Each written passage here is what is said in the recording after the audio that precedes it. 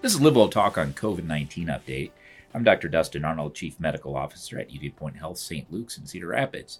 Today I'm going to go over the rising cases as well. I'm going to have one additional nugget about blood testing for Alzheimer's disease, an article that I came across.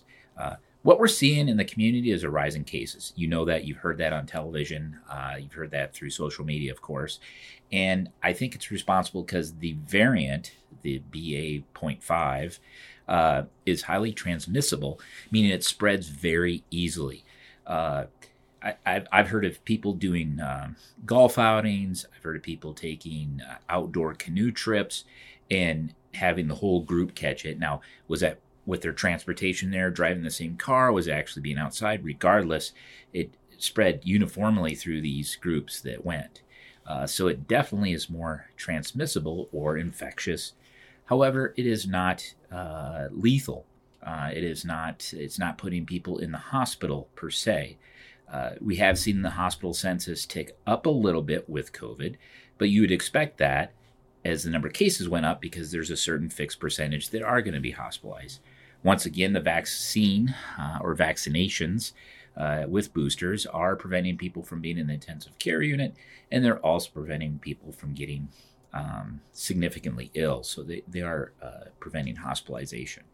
Additionally, we have the monoclonal antibody, we have Paxlovid, and we also have remdesivir. So we have options to treat patients ahead of time and keep them out of the hospital.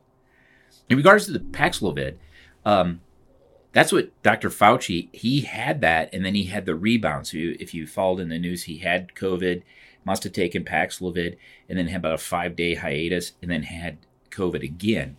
And that is the rebound that people have seen with Paxlovid. I've not seen that with a patient that I've taken care of. I have had some trepidation sometimes about giving someone Paxlovid, knowing that they'll probably do all right without it and to avoid the rebound, but I have not seen the rebound yet. The wastewater continues to trend up, and it correlates directly with the rise of the most recent variant. And that rise in cases is also converted into community levels rising. Now, community levels, there's community levels and there's transmission levels. Transmission levels are similar to what we had in the past, just basically it's the number of positive tests in a county. The community level, I think, is a better number to follow, and it is also high, unfortunately, but it factors in the number of people that are in the hospital, the number of admissions, and the total number of the population, et cetera. So I think it is a more accurate reflection of the strain on the healthcare system for any given community. And we are high, which has warranted the recommendation to mask in public places.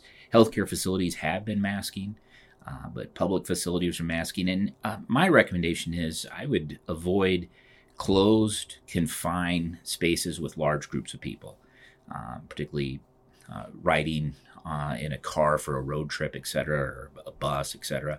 I would wear a mask when I can. The mask is, at the end of the day, I know the mask can be controversial, but it shouldn't be. It won't hurt you, and it may indeed prevent you from spreading asymptomatically to other people, because that does happen. Prior to going to the additional information snippet today, I do want to say that I have seen several patients with long COVID. These are individuals that had COVID over 6 months. One person was 18 months ago, and they have just a constellation of concerns that are all similar and vague in the fact that it's foggy memory, it's fatigue, it's easy fatigue, and non-restless sleep, etc. But it's clearly different, and it's clearly similar in the patients that have it. So I do know there's something here.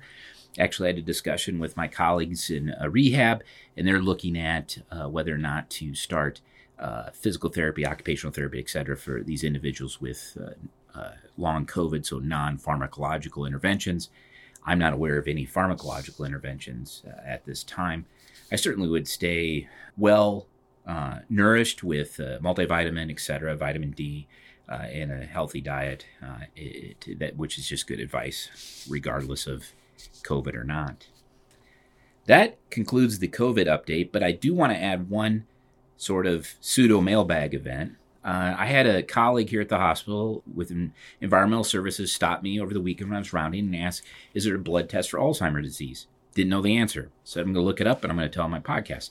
So this is for you, but there has been a Swedish study and then repeated study that have isolated a tau protein, T-A-U, tau protein, that can be measured, and it correlates to spinal fluid and PET scan.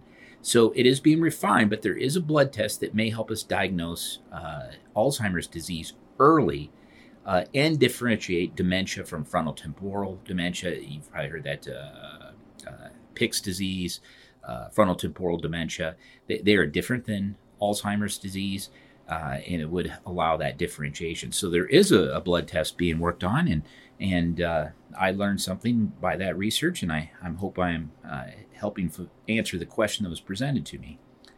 I did think about that, though, for a little bit. So you get tested, you have the tau protein. You're doing okay because it can be tested prior to having symptoms, but then if you knew it every time you misplaced your keys or your cell phone, you'd be like, okay, it's starting. Here's my Alzheimer's, it's starting. So you got to be careful what you wish for sometimes. Well, thank you for listening to the COVID-19 update. For the latest COVID-19 vaccine information and more, visit unitypoint.org. Thank you for listening to Live Well Talk On. If you enjoyed this episode, don't forget to subscribe. And if you want to spread the word, please give us a 5-star review and tell your family, friends, neighbors, strangers about our podcast. We're available on Apple Podcasts, Spotify, Pandora, or wherever you get your podcast. Until next time, be well.